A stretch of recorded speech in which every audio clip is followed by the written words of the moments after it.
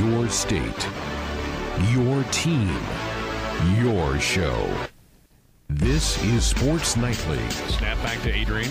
Fakes a handoff, keeps it himself. Adrian goes 30, 25, 20, 15. Cuts back at the 10, 5. Touchdown, Nebraska. Adrian Martinez from 41 yards out. Huskers within a PAT of tying this game. All right, let's go. Sports Nightly is presented by the NDOT Highway Safety Office, who reminds you to buckle up and put the phone down. Now, let's check the pulse of Husker Nation with your hosts, Greg Sharp and Tim Curran. Here we are, another week. We're back. Glad you've decided to spend a little bit of your time with us today. What a gorgeous weekend, right? I mean, the sun was out. Huskers are winning national championships. I mean, come on. Can't get much better than that. And tip of the cap, kudos to the Husker bowling squad. Nailing down their 6th national championship Saturday night, beating the Red Wolves of Arkansas State. We're going to have Coach Klempa on with us tomorrow night here on the program. Looking forward to chatting with him about a pretty miraculous run. I'll let him talk more about it tomorrow night. Of how this team that really, I don't know that was really thought of to be a real threat to win it all, how they pulled it all off. It's going to be fun to talk to him about it coming up on the program tomorrow night. Here we have tonight, where the head football coach met with the media today after practice. They had a big scrimmage on Friday. He will recap that for us coming up in a few minutes on our J-Tech practice report for the night. Hour number 2, Monday's baseball show. Will Bolt will be here. We'll talk about another series win over the weekend for the Big Red in front of some terrific crowds out at Haymarket Park. Huskers take 2 out of 3 from Maryland, remain in first place by a half a game over Michigan. So another week of carrying the lead banner in the conference. So the head coach will be here from hour number 2 to take calls, questions, comments about Husker baseball. So get your thoughts ready for him in the second hour of the program. Tim will have our weekend rewind, a look back at a busy sports weekend, including some Husker sports mixed in there as well. We'll have our weekend winners at the end of the hour as well. Our phone numbers, if you want to be a part of it, and it is your show, 531-500-4686.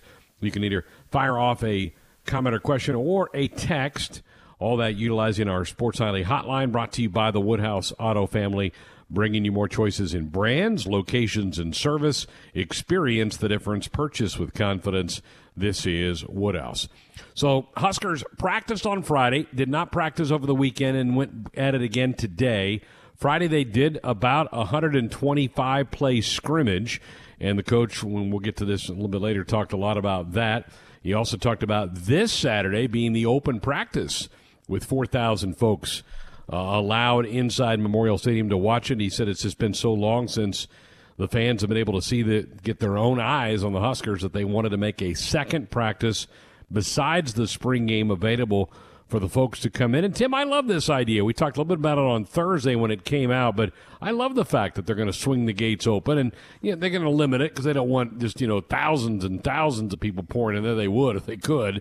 They're going to limit it to 4,000 folks. But I love this idea for this coming Saturday. Yeah, I mean, this is a fantastic idea for sure. And, it's starting to feel like, and, of course, you always are nervous when you say this, but it does finally feel like for the first time in a long time you're getting some sense of normalcy. I mean, they're having kind of open media. Well, I wouldn't say open, but they're having regular media availabilities in person again for the first time in forever. And, Nebraska wouldn't have to do that. They could have kept it all via Zoom. They could have played it extremely safe, but they're slowly, letting people kind of poke their heads out again and kind of see this team in person. And the fans deserve it. I mean, Scott talked about having to play, and the players mentioned this as well, playing that entire 2020 season in front of no one but just family members and some friends. And, to play in kind of an eerie, and you were there, Greg, you knew how eerie it was when there's literally no one else, no fans at all, essentially in the stands. It was kind of an alienating feeling. In college football especially, it is not the same. It just is not the same. Really, no sporting event is the same without fans, but especially college football. And so this is going to be the first time in a long, long time that people are, because of course you didn't get the spring game last year either. You'll actually get an open practice, be able to see the team in person. It's a fantastic idea, and I'm really glad that Nebraska has given people this opportunity. And yeah, it's long overdue. You realize that they've had to play it safe for a reason, but the idea that Nebraska fans finally get a chance to look at this team, it's pretty exciting. Tim, you've been out to the media scrums. I think you made it out last week. How different is that than the Zoom press conferences we've had for now 13 months? Yeah, it is different. I mean, the Zoom conferences have been nice. I mean, it's always great when you get availability. I mean, media folks will tell you whenever you get to have any type of availability at all, you're over the moon excited. But actually being, you're underneath Memorial Stadium, kind of in that concourse, just off the red walk, if you will, the red carpet, which is great. And they bring in several. It's a little bit like drinking from a fire hose because you might have a couple coaches and a handful of players, and you're kind of running around a little bit. But that's not a bad thing. It's always great to have availabilities, but it's also just great to see everyone again. Everyone's got masks on, so that's obviously a little bit different, but you're actually, of course, socially distant. You're not allowed to be up in, Coach's Grill while you're asking questions. They have everyone pretty appropriately spaced out, so it's a little bit different, but it is really nice to just be physically among other people, which, I think anyone can appreciate, given that we've had to spend the majority of 2020 and beyond isolated. So it's just nice to be able to kind of be out and about again, and it's great that Nebraska's given the media this opportunity, because I'm sure it makes things easier for the athletic staff as well. It's pretty difficult to try and do those remote Zoom sessions the way they've been doing them, as high quality as they've been. So it's really nice that they actually have opened things up a little bit, and you actually get to ask these guys questions in person, because the dynamic's a little bit different. It's easier to, sometimes Zoom, there's delays. We ran some issues with that last year where there's, those awkward, pauses and stuff like that. And also Zoom, I think, is just draining in general. We have plenty of Zoom meetings still. They're convenient, but I think it's much more ideal to finally be in person, and I'm absolutely fine with that. I'm glad that they're finally doing that. Yeah, and you echoed what I've asked several different folks over the last week or so what it feels like, and they say the same thing. It's just great to be out among people again, but to see the body language of the person you're interviewing. You don't have to wait to be called on necessarily. You just kind of get your question in, and they look at you, and you ask the question. So, yeah, I think you get a lot more in it. You get a lot more in a 10-minute in-person presser like that than you would 10 minutes over the Zoom, because you don't have to wait for a Keith Mann or somebody to go, all right, let's go to Parker Gabriel now at the Lincoln Journal-Star, and then the question gets asked. You get more. I think you get more information out of it, and we got a lot to cover with the coach coming up here in a little bit. Looking forward to doing that, because he touched on some of the things that I'm really fired up and interested about this football team, like running backs, how do the backup quarterbacks look. He covered a lot of that today at the presser. We're going to get into that here in just a few minutes. Well, Husker baseball continues to roll along, gets 2 out of 3 from a really talented Maryland team, and I know the guys were upset by not taking the middle game of that series when they blew the 5-1 lead and lost 10-7 on Saturday, but I think that added a little extra motivation to them for the Sunday game, because they came back and just hammered Maryland 14-3. Mondays, Tim, are the days that the national polls come out. Nebraska's still not making appearances in some of the prominent polls, and some you could sit there and say, well, who cares? Well, college baseball a little different than the other sports, where the national writers and the people that put those polls out, they have a little bit more weight when it comes to selecting the tournament teams at the end of the season in late May. I guess a little frustrated that Nebraska's not in there. I mean, we've been in first place for a couple of weeks now in the Big Ten and can't crack the top 25. Yeah, and there's of course a lot of games left to be played, but I think frankly it is a cause for concern, and obviously nothing on Nebraska's part. They've done all they can and more, quite frankly. I mean, I remember talking about this with Josh before the season started. Nebraska was not picked in that top 6 in the Big Ten preseason poll, and my take on that was, I think that was kind of a little bit, I don't know if I want to say disrespectful, because at a certain point Nebraska, just hadn't shown it yet. But the idea that Nebraska was undervalued before the season started is obviously now true. And now not only is Nebraska on a roll, they're still not getting any national recognition, as the Big Ten has always struggled to get. The Big Ten, of course, with Michigan having been in the CWS, not last year because obviously the CWS didn't play, but the year before they made it. And so you thought that might get the Big Ten some more respect. Well, apparently it's only given Michigan respect, because they've been ranked in the top 25 for a while. And even after they racked up loss after loss, and even after they fell out of first place, they were still somehow ranked in that top 25. So I'm not really sure if people are just overlooking Nebraska. They think the Huskers are overrated.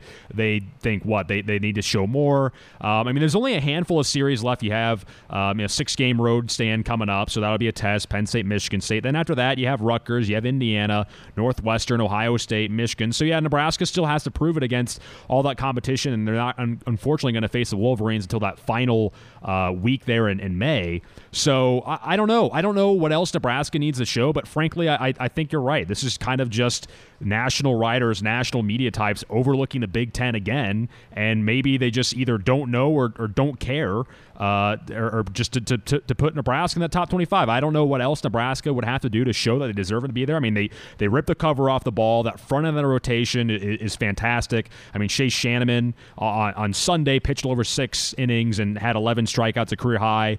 The rip. I mean, it's been incredible to watch this team, and I don't know what they have to do to be ranked in the top 25, but it seems to me they've done enough, and they probably deserve to be in that conversation at the very least.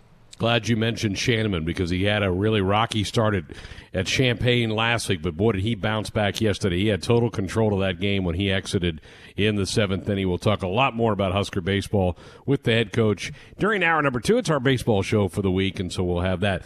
The season, when the Huskers, they go to Penn State this weekend for 3 games.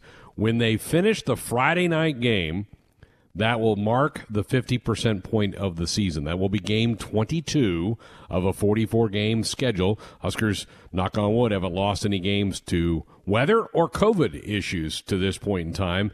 So game 22 would be the Friday game at State College. That's an early start, by the way, 5 o'clock Central, 6 o'clock in the Eastern time zone. So a little bit earlier start for Husker baseball for us back here in the Midwest. But looking forward to having the coach on with us tonight. Husker volleyball did transition from Lincoln to Omaha today to enter the NCAA bubble. The tournament gets underway on Wednesday. Huskers will play Thursday. They get the winner of Wednesday's Texas State-Utah Valley match. Nebraska will play at 2:30 on Thursday. Our network coverage will begin at 2 o'clock for Husker volleyball with John Bader and Lauren Cook.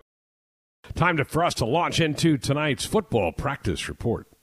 Every practice. We're going to work on it every single day until these guys master it. All season long. There's nothing better as an athlete than being part of something that's bigger than just yourself.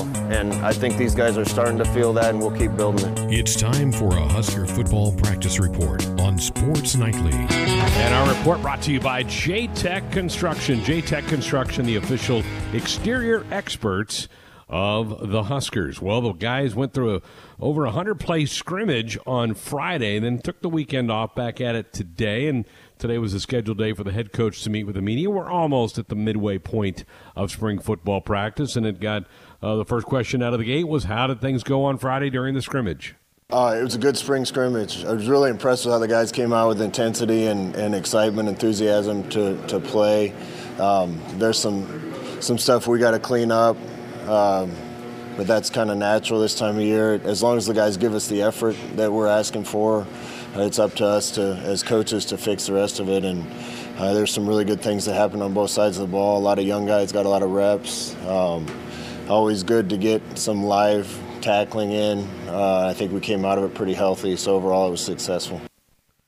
Sounded fairly encouraging, didn't he?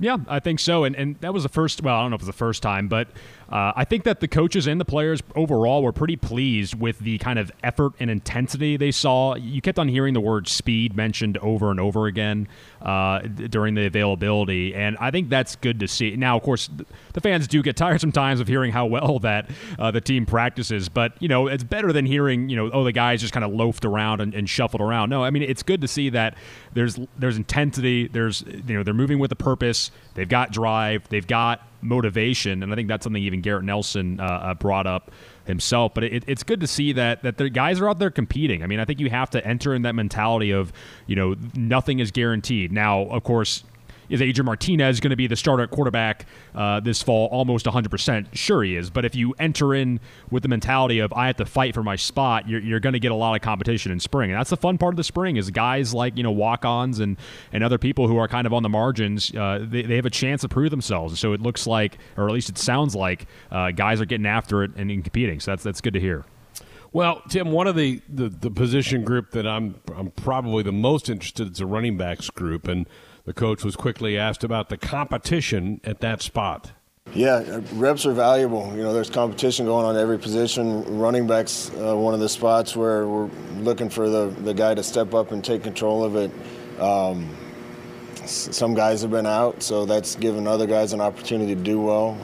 Was really impressed with Gabe Ervin in the scrimmage. Jock Yant did some good things. So while some of these guys are nursing some injuries, it's given some other guys the opportunity to make some plays. To recap for everybody, the guy that is out is Marquise Stepp's got a foot problem that they didn't really know about when he transferred from USC, so he's not going to be competing during the spring. Should be back by June and get the full summer conditioning workouts. But it's the second or third time we've heard the name Gabe Ervin that has popped up, the true freshman from Georgia who won a state championship at his high school in the fall and was an early entry to Nebraska. And then Jaquez Yant is a walk-on from the state of Florida, who's opened some eyes. He was a 3-star athlete a year ago, and he's getting some chances with some guys like Stepp that are injured and out. But the coach was pressed a little bit more on what Gabe Ervin has done to catch his eyes. Yeah, I give Coach Fisher a credit for getting him here. They went to the same high school in Tallahassee, and Jock had some opportunities and some offers, and didn't look like he was going to qualify academically, and he did a lot of work at the end and to get eligible and decided to walk on up here, and he's doing a great job. So he's a great addition to our team and a guy that if he keeps on the track he's on, I don't expect him to be a walk-on for his whole career. That was a coach talking about Jaquez Yant, again, a walk-on from the North Florida who's been here a year, was a 3-star athlete, but just didn't like the offers that he had, and Coach Fisher, having the connection to that high school, got him to come here. And that's the thing, Tim. Sometimes if some guys can't go because of injuries or whatever, somebody else is chomping at the bit to take over that spot, and it sounds like Yant and Ervin are two young guys in that room that are grabbing a hold of that thing. Yeah, and sometimes in the spring it's hard to tell who just has kind of that buzz around them because there's a lot of media interest and fan interest. Because if you ask a coach about such and such player, and they're willing to give you a soundbite, you'll very rarely hear, oh, how is Gabe Ervin doing? And coach isn't going to fire back, oh, he's pretty miserable. He's not going to say that. But there is I think plenty of opportunity for all over the field at the skill positions at wide receiver and especially at running back for someone to take hold, especially with Stepp out and injured. That's obviously a huge disappointment for Husker fans. They wanted to see him early on. They obviously won't be able to see him this spring. And so guys like Gabe Ervin and others, they're going to be able to make an impact in the spring. Now, whether or not that's going to translate over to the fall, it doesn't always. But that being said, I think there's room to be optimistic. I think that there's a chance for these guys to really make their mark. There is every spring, but I think this spring most especially, there's going to be plenty of opportunity for those guys. Yeah, sure wish Stepp was there. I was excited to see him. I think that is a bit of a setback. There's a guy that has proven he can do it at the Power 5 level with the numbers he put up at USC. But the good news is he should be back in plenty of time for the opener at Illinois in August. Well, Tim and I talked about the open practice, which is coming up this Saturday afternoon at Memorial Stadium. This is the first time the media's had a chance to ask the coach about flinging the doors open for 4,000 folks to walk in on Saturday. Here were his thoughts. Well, there's a lot that went into it. I'm sure you're smart enough to figure out some of the reasons for it. But also, our fans haven't been in the stadium watching us in over a year. So it's always great to get some people in Memorial Stadium to see us. I think it's a good change up for us as a team to go out on Saturday instead of a Friday morning. Anxious to have some people see what we're doing. We'll probably be a little bit vanilla on Saturday and not show a whole lot, but I think it'll give some people a glimpse into what a whole practice looks like. The other reasons that he alluded to, Tim, I believe, has to deal with that prospective student athletes can also attend this. If you let the general public in, you got to let them in too. So here's a chance to showcase their program for some people. So smart. We've been in this dead period for like a year where they can't get kids on campus. Here's a chance to do that. Right, and Nebraska's a school that will bring basketball recruits to football games. Even the spring game, that's just because it's the environment that Lincoln is. And when it's really rocking, it's really infectious. I mean, there are not a whole lot of campuses, environments like Lincoln, especially for a program that has faltered in recent years. But that game day environment, it's such a huge pull. I mean, how many programs out there? You can probably count on one hand the amount out there with a fan dedication is as feverish as it is here, and that's a really big selling point. And the idea that you're going to get thousands of fans show up to a practice is literally unthinkable at like 99% of the programs around the country. So Nebraska fans are still really passionate. There's obviously a whole lot of interest still around spring football, and that's a good thing. I think that Frost has still is able to generate a lot of excitement just because of all the talent he's brought in. I mean, here we are getting giddy talking about walk-ons and running backs and new additions to the wide receiver room and what the secondary is going to look like. I mean, there's all this stuff that has fans excited, and I think for good reason. Yeah, every once in a while fans get carried away with spring expectations. The fall is going to be a lot different. There's a lot of months in between. There's still fall camp to go through. There's still the spring game to be played. We haven't had a whole lot of opportunities to take a look at these guys. I was at that open practice, and they looked like they're getting after it. They also had some catchy music that helped. They were playing the tunes. That was fun as well. But the players, just in what I've seen, what I've interacted with them. I mean, it seems like everyone's pretty excited, and that's a good thing to have. No doubt. And a lot of schools, a 4,000 person cap for Nebraska, 4,000 would be a really good crowd for a lot of school spring games. So yeah, this will be a great dress rehearsal for the one on May the 1st. Okay, back to the scrimmage, which was a focus of a lot of the questions to the head coach today. How about the quarterbacks? How did Adrian Martinez and the quarterbacks do on Friday? Yeah, I thought the quarterbacks had a good day Friday. Adrian's play is improving. He's doing some good quarterbacking right now. Behind him is going to be interesting, and I was really impressed with him Friday. I thought Logan Smothers probably had his best day in Nebraska on Friday. Matt Masker continues to do good things, and it really has control of the offense. And then, Harburg's been impressing everybody with his athletic ability and just his arm strength. He's got a long way to go learning it. But he's working hard at that and doing a good job, and his talent definitely shines through quite often. So we're going to let those guys keep competing, and they're all getting a bunch of reps. So all three of them are getting better. And all those guys will be under the spotlight for the folks that go this week and then the ones that see the May 1st spring game. All of them. That battle for that backup behind Adrian is real critical, because if they come out of this after May 1st and don't feel like those guys are ready to be a legitimate backup, they may have to go to the transfer portal. So there'll be a lot of interest in what those other quarterbacks do, not only Saturday, but for that May 1st game. All right, we've covered running backs. We've covered wide quarterbacks. What about wide receivers from the scrimmage? Here's the coach. Yeah, I'd have to say it was our best day as a wide receiver core since I've been in Nebraska, too, on Friday. A lot of guys getting reps, and there's just a lot of talent at that position. So I'm excited about that group. Coach Lubick has done a great job with them. Some of the additions we made with Samori Toure coming in, he made some good plays Friday. Omar's been back out there and made a couple good plays for us. Xavier had a play. Will Nixon did some good things. Baron Miles did some good things. Oliver Martin's been exceptional through spring. Levi and Wyatt are both making plays. I don't want to leave anybody out, but that's as deep a group as we've ever had, and there's a lot of talent in that room. So we got to make sure we have time for quarterbacks to throw, because I expect guys to be able to get downfield a lot better for us. What do you make of that clip? High praise. I know Coach has been picked on a little bit sometimes when you hear the expression "best ever." That is thrown out quite a bit. But as I was saying earlier, there's room to be optimistic about the wide receiver room. I mean, you take a guy like Omar Manning. I know a lot of fans were really disappointed to be able to see him last year. And also you bring in a guy like Toure, who out of Montana, an FCS guy, and looks like he's going to make pretty much an immediate impact. I know Cam Taylor-Britt had high praise for what he's seen out of Toure thus far. There's also a bunch of freshman guys like Latrell Neville and people that might not make an immediate impact in the fall, but will still be able to make an impact, I think, in the spring. And I think it's a position that's again, pretty wide open. There's going to be a lot of room for competition. Now, sometimes there's depth concerns when you talk about that, but that's why you have spring ball. That's why you have fall ball. That's why you have summer workouts. That's why you have all of that. To me, it just means that you have a lot of opportunities available and lots of guys willing to go out there and prove it. So I don't think it's a bad thing. I think that it's good to have that opportunity out there, and I think that if guys are willing to, they'll be able to get after it and improve themselves, and I think there's plenty of talent at the position.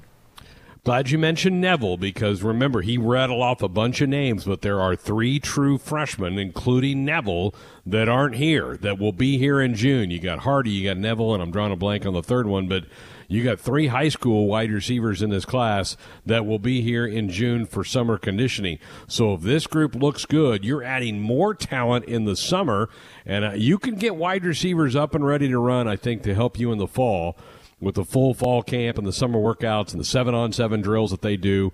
So I think that, and I said this a week or two ago, I think that group has the potential to be the biggest surprise of the fall for Nebraska football. And I'm including those freshmen that are coming into the program in June to add to the mix of all the names that Scott Frost just threw out there after the scrimmage on Friday. All right, one last thing, vaccines. The state has now opened up vaccines to everybody 16 and up. Well, that includes everybody on the football team. And the coach was asked today, have you guys had it? Is there a plan for them to get it? Here was the coach's talk about vaccinating against COVID-19. We haven't gotten any direction on vaccinations yet. This is just my opinion, but the kids on our team should probably be last in line for something like that.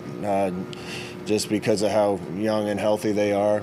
I'll wait on more advice and from our leadership here at the university and athletic department and from the Big Ten before I comment much. But I assume at some point the vaccinations will be available for our guys. I don't think I'm going to make them mandatory. I don't think that's right. But hopefully we get an opportunity to get some of our guys vaccinated if they want to. I do think, Tim, they can kind of slow play it with the football team because they're not competing right now. You might want to get some of the athletes that are competing right now some of their shots, right? I mean, maybe the baseball, the track, the softball, maybe some of them you do. Football, you probably can wait till spring ball ends May 1st and then go have them get their vaccines if they want it at that point in time. Yeah, I think especially by the summer as well, and certainly before the fall. I mean, I know that I think I saw a headline the other day about UNL is opening up vaccines for students, and I think you're in that phase now where everyone who wants a vaccine should be able to get one, at least by the end of May. I know that PBA, I'm only 25. I just got my vaccine actually over the weekend. I was in the lowest priority group that there is. So I think that those guys, if they want a vaccine, they'll be able to get it soon. And yeah, it's not surprising that the Big Ten has, of course, the Big Ten doesn't really lead in anything anymore. It's not surprising the Big Ten hasn't had a directive on this because I'm sure they're letting the states and each university come up with their own thing. I think that's all well and good. And I know that these players, they'll be able to get theirs if they want it pretty soon, I would imagine. I mean, I already got mine, and like I said, I am not a priority for anyone. So they'll be able to soon, and I think what Frost has had to say there made a lot of sense. But you're right. I think that certainly by the summer, they'll be able to have the vaccine if they want it. Yeah, I don't think it's a problem that they wait till spring ball ends. Do you? I mean, that's like 3 more weeks, and then right after that, go they could get it if you want to go get it. Could have got it like over the weekend, I bet you, if they wanted to. But I'm not really sure how that works. I know they're still students. I know the university probably has their own vaccine protocol, so they could potentially get it on campus, and maybe even the athletic department has their own procedures, as you mentioned. Getting some of the other sports prioritized over football. So yeah, I think that however they figure it out, but they'll get it figured out. It's just a matter of when and not really if. It's a matter of time. Right. All right, there we go. That's our J-Tech practice report. Lots from the coach today following the Friday scrimmage. And a lot of topics and stuff we didn't even get to. There's going to be some NCAA legislation that should be announced later in the week that's going to allow the one-time transfer rule, which certainly is going to change the landscape of college sports and college football as well. He got into some of that topic, but we might save that for another time. Tonight, it's the Nebraska Baseball Show, right here on the Husker Sports Network. Here's the 1-0 pitch. Matthews hits another one well into deep left center field. This one carrying. Aline going back to the wall, and this one does get out of here. Bryce Matthews takes one out of here to straightaway center field, and Nebraska tacks on another. It's 5-1. An in-depth look at the Nebraska baseball program. Stoflug comes set, the pitch. Ripped into left center field, racing over is Aline. The center fielder dives, won't get there. It's going to roll all the way to the wall. Acker scores. Schwellenbach around second, pumping for third. He's in there with a triple, and the Huskers do extend their lead to 8-3. With the head coach, Will Bolt. 3-2 the count on Bryce Matthews. 2 outs in the inning. Zach Thompson's pitch. Drill to left field. Tucker Flint going back, looking up, and it is gone. Grand slam. Sponsored in part by your Midwest Ford dealers. Visit online at yourmidwestforddealers.com. Now here's your host of the Nebraska Baseball Radio Show, the voice of the Huskers, Greg Sharp. Thank you. Welcome to our weekly sit down with the head coach of the Cornhuskers, Will Bolt. If you want to be a part of the program, 531-500-4686. That's the number to call, or fire off a text using our U.S. Cellular text line. Proud to be the official wireless sponsor of the Huskers. U.S. Cellular, connecting Husker Nation. Coach, congratulations. Always love getting series wins, and you guys brought it yesterday and punched out a nice 14-3 win over the Terps yesterday. Yeah, appreciate it. Yeah, it always feels good to win those series. Just keep stacking those week by week, win series, and you got a chance to finish where you want to finish in the standings. So I'm glad to be here to talk a little baseball. What'd you make of the weekend? What was kind of your impressions of the 3 games? Yeah, I mean, coming into it, I knew that Maryland was going to have a very talented team. I think we all knew that their Friday starter was going to have a really good fastball. I think it was probably even better than we expected. I honestly got to say, him just probably having a little extra adrenaline facing a good offense like we have, plus having fans in the stands and everything else was probably enough to give him a little bit of a adrenaline boost there, at least early on. But they have a really talented team. They're very well coached. They have a really tough lineup to navigate. They're a bit like us, where 1 through 9, there's guys in the lineup that can hurt you if you make a mistake. And I knew it would be a hard-fought series, and I was just glad that our guys came out and played exceptionally well on Sunday when we absolutely needed it. You have to like the fact that you got 2 quality starts against that lineup, Povich on Friday and then Shanneman yesterday. Talk about the efforts of those 2. Yeah, Povich was really, really good. After the Illinois outing, where he certainly wasn't bad by any stretch. He just didn't necessarily have his best stuff. I mean, what makes Cade so great is that even when he doesn't have his best stuff, he's just so competitive and crafty that he can navigate through it. But I thought his stuff was really good on Friday, and he really kept him off balance. Made some really big pitches there to keep the game where it needed to be there in the 4th inning to keep it 1-1 there with the bases loaded and allowed our offense to go to work. But thought he pitched like an ace, and Shanneman just really stepped up. I mean, just pitched exceptionally well. I thought his fastball, he was touching 94 early in the game, but he was also holding his velocity probably as well as we've seen it this year. And, I think the difference for him this week too, is he's throwing the cutter as well as the slider. And the slider was really good. He threw it for strikes. He put some guys away with the slider, but the cutter was just, it's just a little bit of a harder pitch with a little bit different break than his slider, and it just gives him another pitch that people have to worry about. And he had that from the 1st inning, and even mixing some changeups, even though there's only a handful of them. I feel like he's got to show that to some left-handed hitters just to keep him honest off the fastball. So thought he was really good, really competitive, determined, and just set such a tremendous tone for us on Sunday on the mound. What'd you like better, the 11 strikeouts or 0 walks? Well, for him, it's going to be all about attacking the strike zone and making quality pitches, and his stuff is good enough. If he uses the edges of the plate to set up his, breaking ball later in counts, he's going to have a chance to really punch a bunch of guys out. And, I would say certainly the lack of walks is probably what you look for. You want to make sure guys are throwing strikes. They've got to be quality strikes, of course, but that's where he got himself in a little bit of trouble the week before, is just getting behind hitters, chasing the count a little bit, and then feeling like he's got to come over the plate. But he was just in total command of the strike zone, of his motions, of his tempo, all of that. He was in total command. You only had 8 walks all weekend. That'll play, won't it? Yeah, walks have not necessarily been a big issue for this team. I think we've done a pretty good job overall of throwing strikes. Where we've gotten ourselves in trouble is just what I spoke to, is just sometimes chasing the count a little bit. Honestly, probably throwing too many balls over the big part of the plate when we're ahead in the count, and not using the edges to our advantage, and bouncing breaking balls with 2 strikes at times. I mean, we've really done a pretty good job as a staff of throwing strikes, and we've been good for most of the year. Just a few of the games where some of it has gotten away from us. We get tagged with the extra base hit or the home run. Usually it's not necessarily chasing the count; it's just using too much of the plate, even when we're ahead in the count. Let's go to our first question via text from Eric in Lincoln. What kind of offseason did Joe Acker have? He is emerging as an all Big Ten caliber player. The guy just hits and gets on base for you. Well, what he had was a pretty interesting one, just like all of us.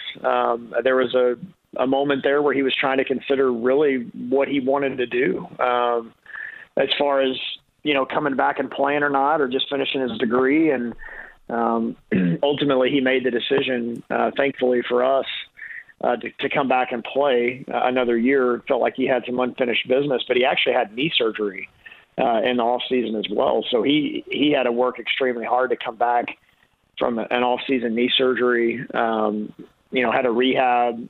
We've really tried to, take it slow with him at times in practice, just with some of the base running and those type of things, just to keep him fresh. I mean, he is an old man now, 23 years old. So we got to make sure we take care of those old guys. But no, he is everything that you'd want somebody to represent your program. Joe Acker is that. I mean, just a absolute great student, great in the community, a great teammate, of course, one of our captains, and he just worked hard and just continued to totally buy into his role and doing whatever it takes to help the team win.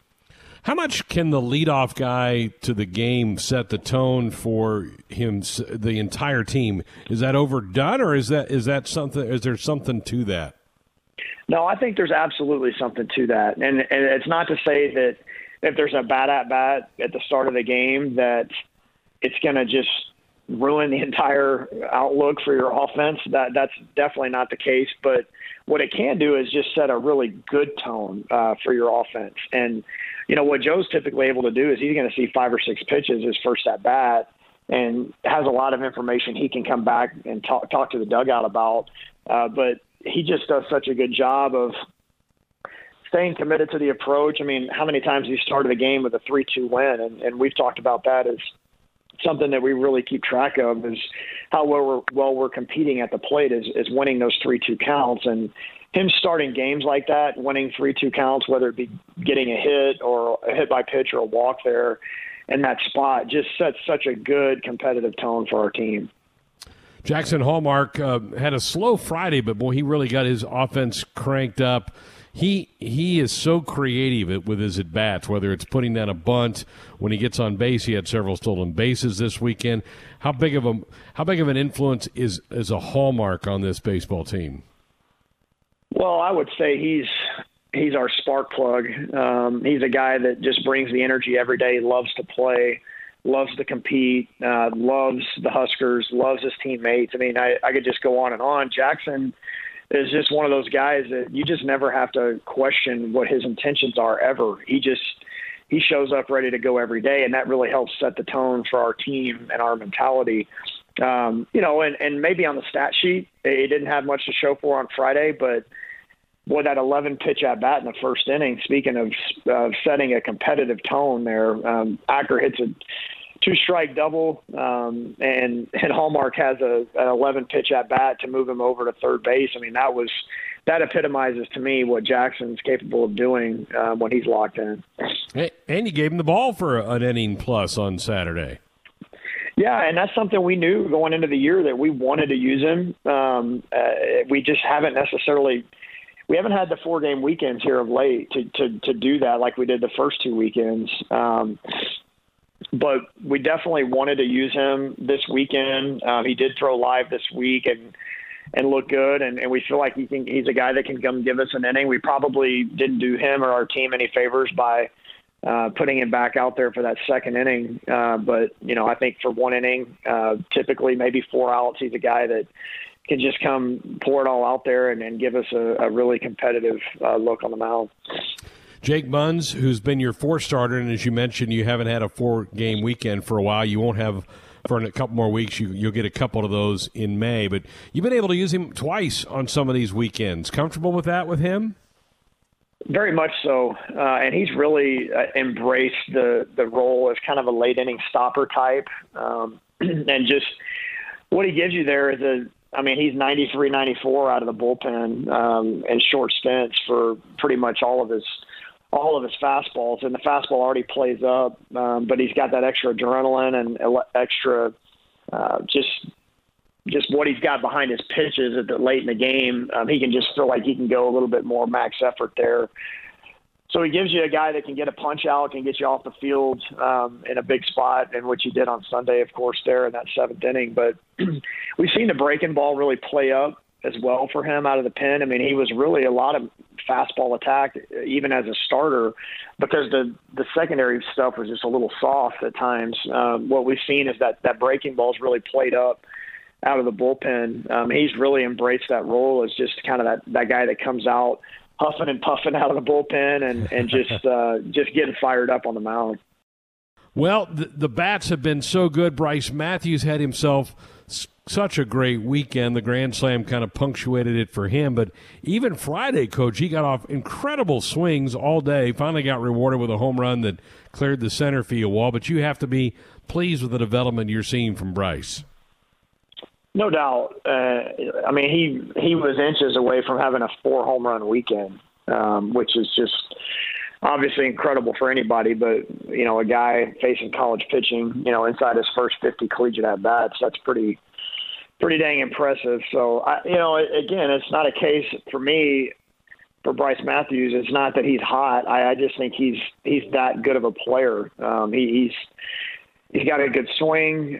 When he's dialed into a good approach, he has the capabilities. Of course, nobody's going to expect him to hit a home run every game or drive in 4 or 5 every game, but he's certainly got the talent and the makeup to put together quality at-bats. And what you saw this weekend was just him probably walking to the plate with a little bit more confidence based on how his weekend ended at Illinois, and just being that much more committed to his approach at the plate because of that, and just being not second guessing himself or caught guessing at the plate.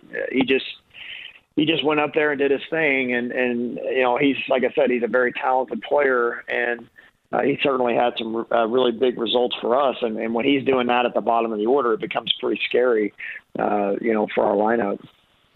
It seems like he likes those big moments, and I'm sure you've been around players either when you played or as you've coached that just seem to kind of raise their game up the bigger the moment is at the plate.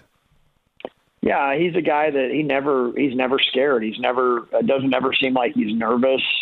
Doesn't ever seem like the moment is ever too big for him. And I think you can honestly attribute a lot of that back to his days as a Texas high school quarterback, where he's used to playing in front of thousands of fans and having the ball in his hands, having to make plays for his team, both running the ball and throwing the ball. I think there's definitely something to that. He's an all-state caliber quarterback where he's had to, run an offense that was pretty prolific. You've got to have some of that in you to be able to do that, and certainly he showed that. And he's not the only one. There's other guys that have stepped in at a young age and obviously contributed right away, and that's what you got to have to do that. You've got to keep your emotions under control. You've got to have faith and belief in your ability. Certainly, you got to work hard and you got to have talent. But Bryce is, it's been fun to watch him in those spots. On to our text line. Ron says, hey, Coach, any thoughts on why the Big Ten stopped reviewing controversial plays this year? Examples would be the possible home run hit by Griffin and then the Maryland players getting hit by a pitch. Any ideas, thoughts? Thanks, Ron. Well, the thing about it is last year we did have the replay for our non-conference games. We wouldn't have had it for the conference games. The only games that the Big Ten has unfortunately had the replay has been the tournament here. The tournament games have been, use the replay, but other than that, there just hasn't been it. So something that we've certainly talked about and we would love to have, and I think it's just a case of maybe the capabilities across the league, maybe with different camera angles and those type of things, may not support the ability to have replay and have it at a level that would be useful. Certainly there's been some instances, and I think the umpires would agree. They would like to have the ability to go back and make sure they get the call right. So would love to have it. Hopefully that's coming here in the near future. Well, the Griffin Everett shot fooled me. I was on the call. I thought it went out and came back into the park. What did you see? And then what did you did come out and have a conversation with the umpires. Just tell me what you saw from the third base dugout. Yeah, I thought that it was kind of hard to tell right there at that part of the fence whether it actually got up and out over the fence there, because it does have to clear not just a short padded wall, but it's got to clear that the fence that's a little bit shorter in that spot, and it's got to actually get up to where those the tables and chairs are. It was hard to tell. I mean, Griff really smoked that ball, and it got up there in a hurry. So it was a little bit hard to tell from our vantage point if that ball got over the fence and hit the chairs and tables and bounced back, or if it hit the top of the wall. So I certainly couldn't tell clearly enough one way or the other.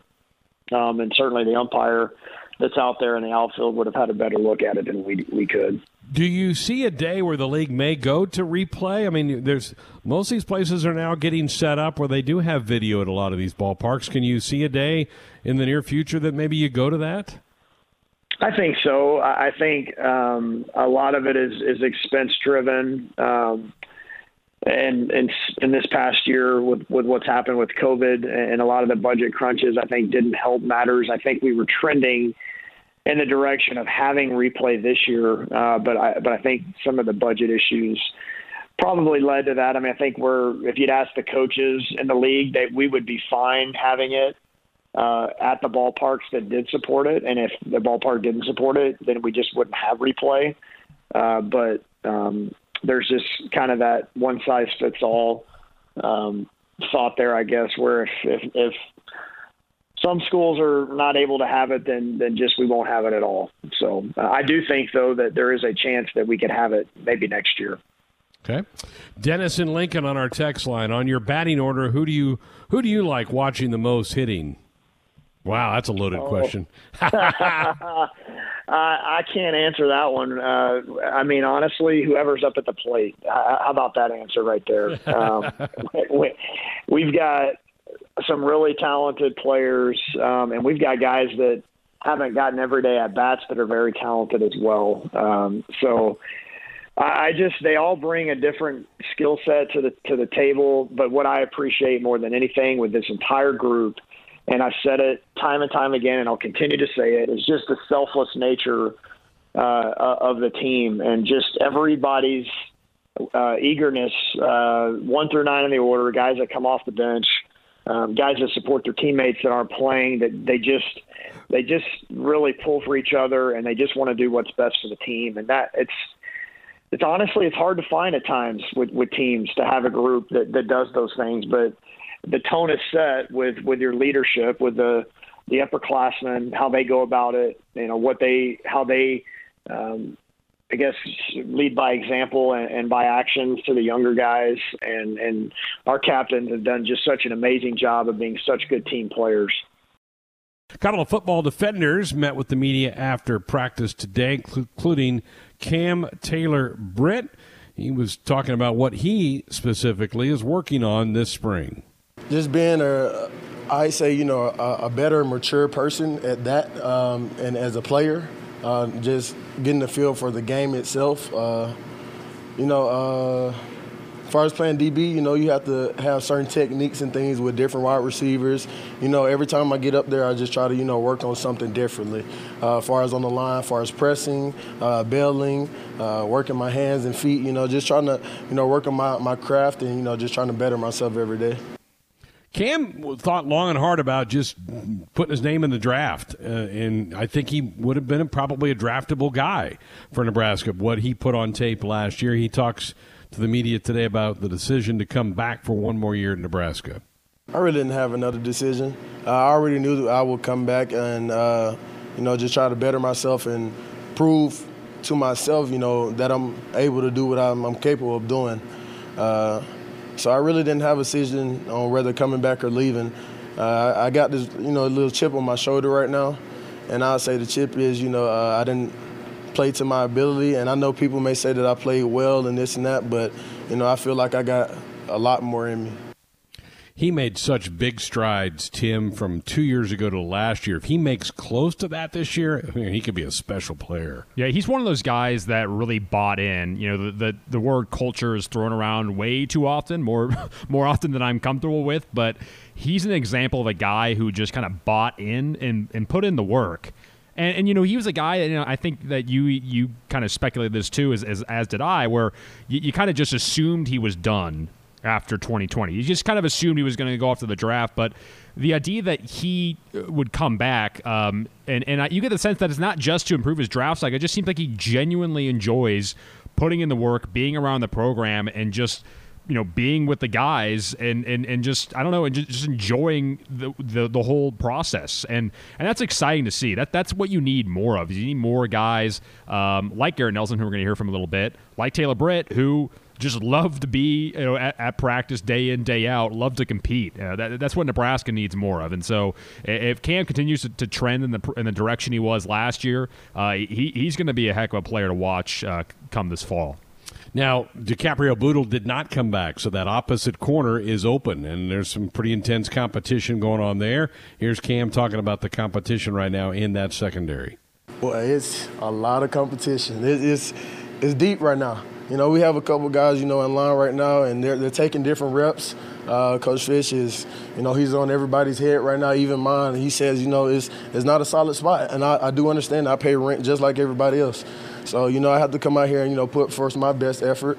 And on the other side, it's rough right now. When I say it's rough, I mean, the competition there is really good. Really good. And I believe the coach is going to have a hard time, picking who's going to be their starter, because we do have a lot of good guys. Love hearing that, right? I mean, if it was already settled, then those guys wouldn't be pushing each other. I love hearing competition for spots. Right, and that's what you need. I mean, it's one of those things that almost becomes trite because we repeat it so often. But it is true, and I think that Coach Fisher has been given a lot of props this spring, and really the whole time since he's been on the staff, for the way he's been able to make this secondary really click. It's one of those units that always has been performed pretty well, I think, thus far in the Frost era. And funnily enough, and Coach Shenander, I know Cam Taylor-Britt mentioned him as well, deserves a lot of credit as well. That was one of the guys who, in the first year, really caught a lot of grief, and I'm not really sure why. It felt like Nebraska defenses at times, the black shirts were kind of in a bend, don't break mode. But you go back to the Purdue game last year, something like that, where the Huskers put together a completely dominant performance. Even that Iowa game, Nebraska certainly has had some issues on third and longs where they've gave up some plays in the secondary. That has been an issue, but I think for the most part, Nebraska, and especially that secondary, have actually performed pretty well. So I think that's something that fans can be pretty assured about heading into the spring and certainly heading into the fall. We've heard from a couple of the coaches about the ramped-up attention to special teams. Cam plays on the special teams, did a nice job in the punt return game last year. Had a couple good punt returns in the 8 Husker football games last fall. Here's his comment about special teams play looking into next year. It's a new approach, and I say a great approach. The first day of spring ball, that was the first thing we start off. And they say, great teams have great special teams. And that's how you can tell off the film, as far as, the field goal team and the kickoff team. And as far as, our film from last year, as you look at that, you can tell we weren't where we were supposed to be. We didn't, full speed down the field. We have different phases in the kickoff field, and we weren't doing that just well. You see, we had a return to Rutgers game, and we shouldn't even been fighting with that team, and we played to their level. But the special teams they've been on us hard. I'm talking about they wanted everything full speed as far as transitioning, just getting off, everything. They want everything full speed, and we need to be locked in just like it's offense and defense. Special teams matters. I can't think of a better guy to ask about what he's facing in practice every day than Cam. So what about this offense that he sees day after day during these spring practices? A lot of speed, a lot of deep shots. We're actually running downfield and having to cover, it's looking good. We know we just get a push on that line. We get to run the ball downhill. They can't stop us either way then, There's Cam Tater-Britt talking about what he's seeing in practice every day from the offensive guys. All right, now Garrett Nelson, the guy that lives on monster drinks from Scotts Bluff, just full of energy, full of life. He talks about the mentality that the players have and what he's seen during spring workouts. I think it's just mentality. We're strong enough. Duvall's got us right. It's just the mentality that we've had, the camaraderie they have built on offense, and the whole what we do is what we play for each other. That old line loves playing with each other. That tight end play loves playing with each other. Wide receivers have improved. They all, in that whole cohesive unit, have all taken a step in that mentality to improve, and it's awesome to watch. There you go. There's Garrett Nelson talking about that. One more clip from Garrett. He's kind of becoming an older guy in his team now, third year into the program. He was asked about what kind of leadership role he can have. Like I said, we feed off each other. Those guys, they run down the field all the time, and they're exhausted trying to make calls. So it's on us as a front seven, middle linebackers, me, Caleb, Nick, Ty. We when those guys are exhausted or when they're having a tough time, we get it going. So we have a good dynamic, but they're the head snake of everything.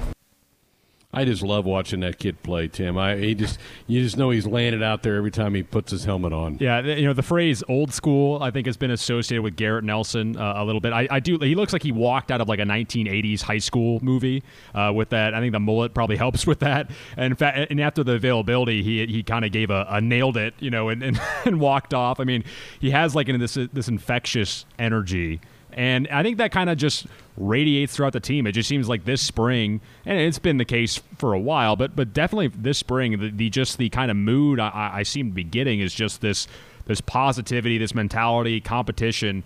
That's good to see, and I think that's always been kind of the tone that Frost and his program has tried to set. But I do think that now finally that seems to have kind of sunk in from the new arrivals to the team to the guys that have been a while. And, yeah, it's weird to think of Garrett Nelson as one of the more experienced guys on this roster, but that is the case. He's been getting reps in since he was a freshman. So Garrett Nelson is a guy that is kind of a natural leader, and his energy and enthusiasm, I think, just rubs off on the guys around him, and that's it's not a bad thing for Nebraska to have. Thanks to Tim and to Mick for being a part of this one as well tonight. Tomorrow night we'll have our volleyball show coming your way with head coach John Cook, and it's Tuesday. That means Top 10 Tuesday. Can't wait for our topic tomorrow night, and we'll have some other goodies mixed in there tomorrow as well. That'll do it for tonight. Thanks for being a part of this one. Good night.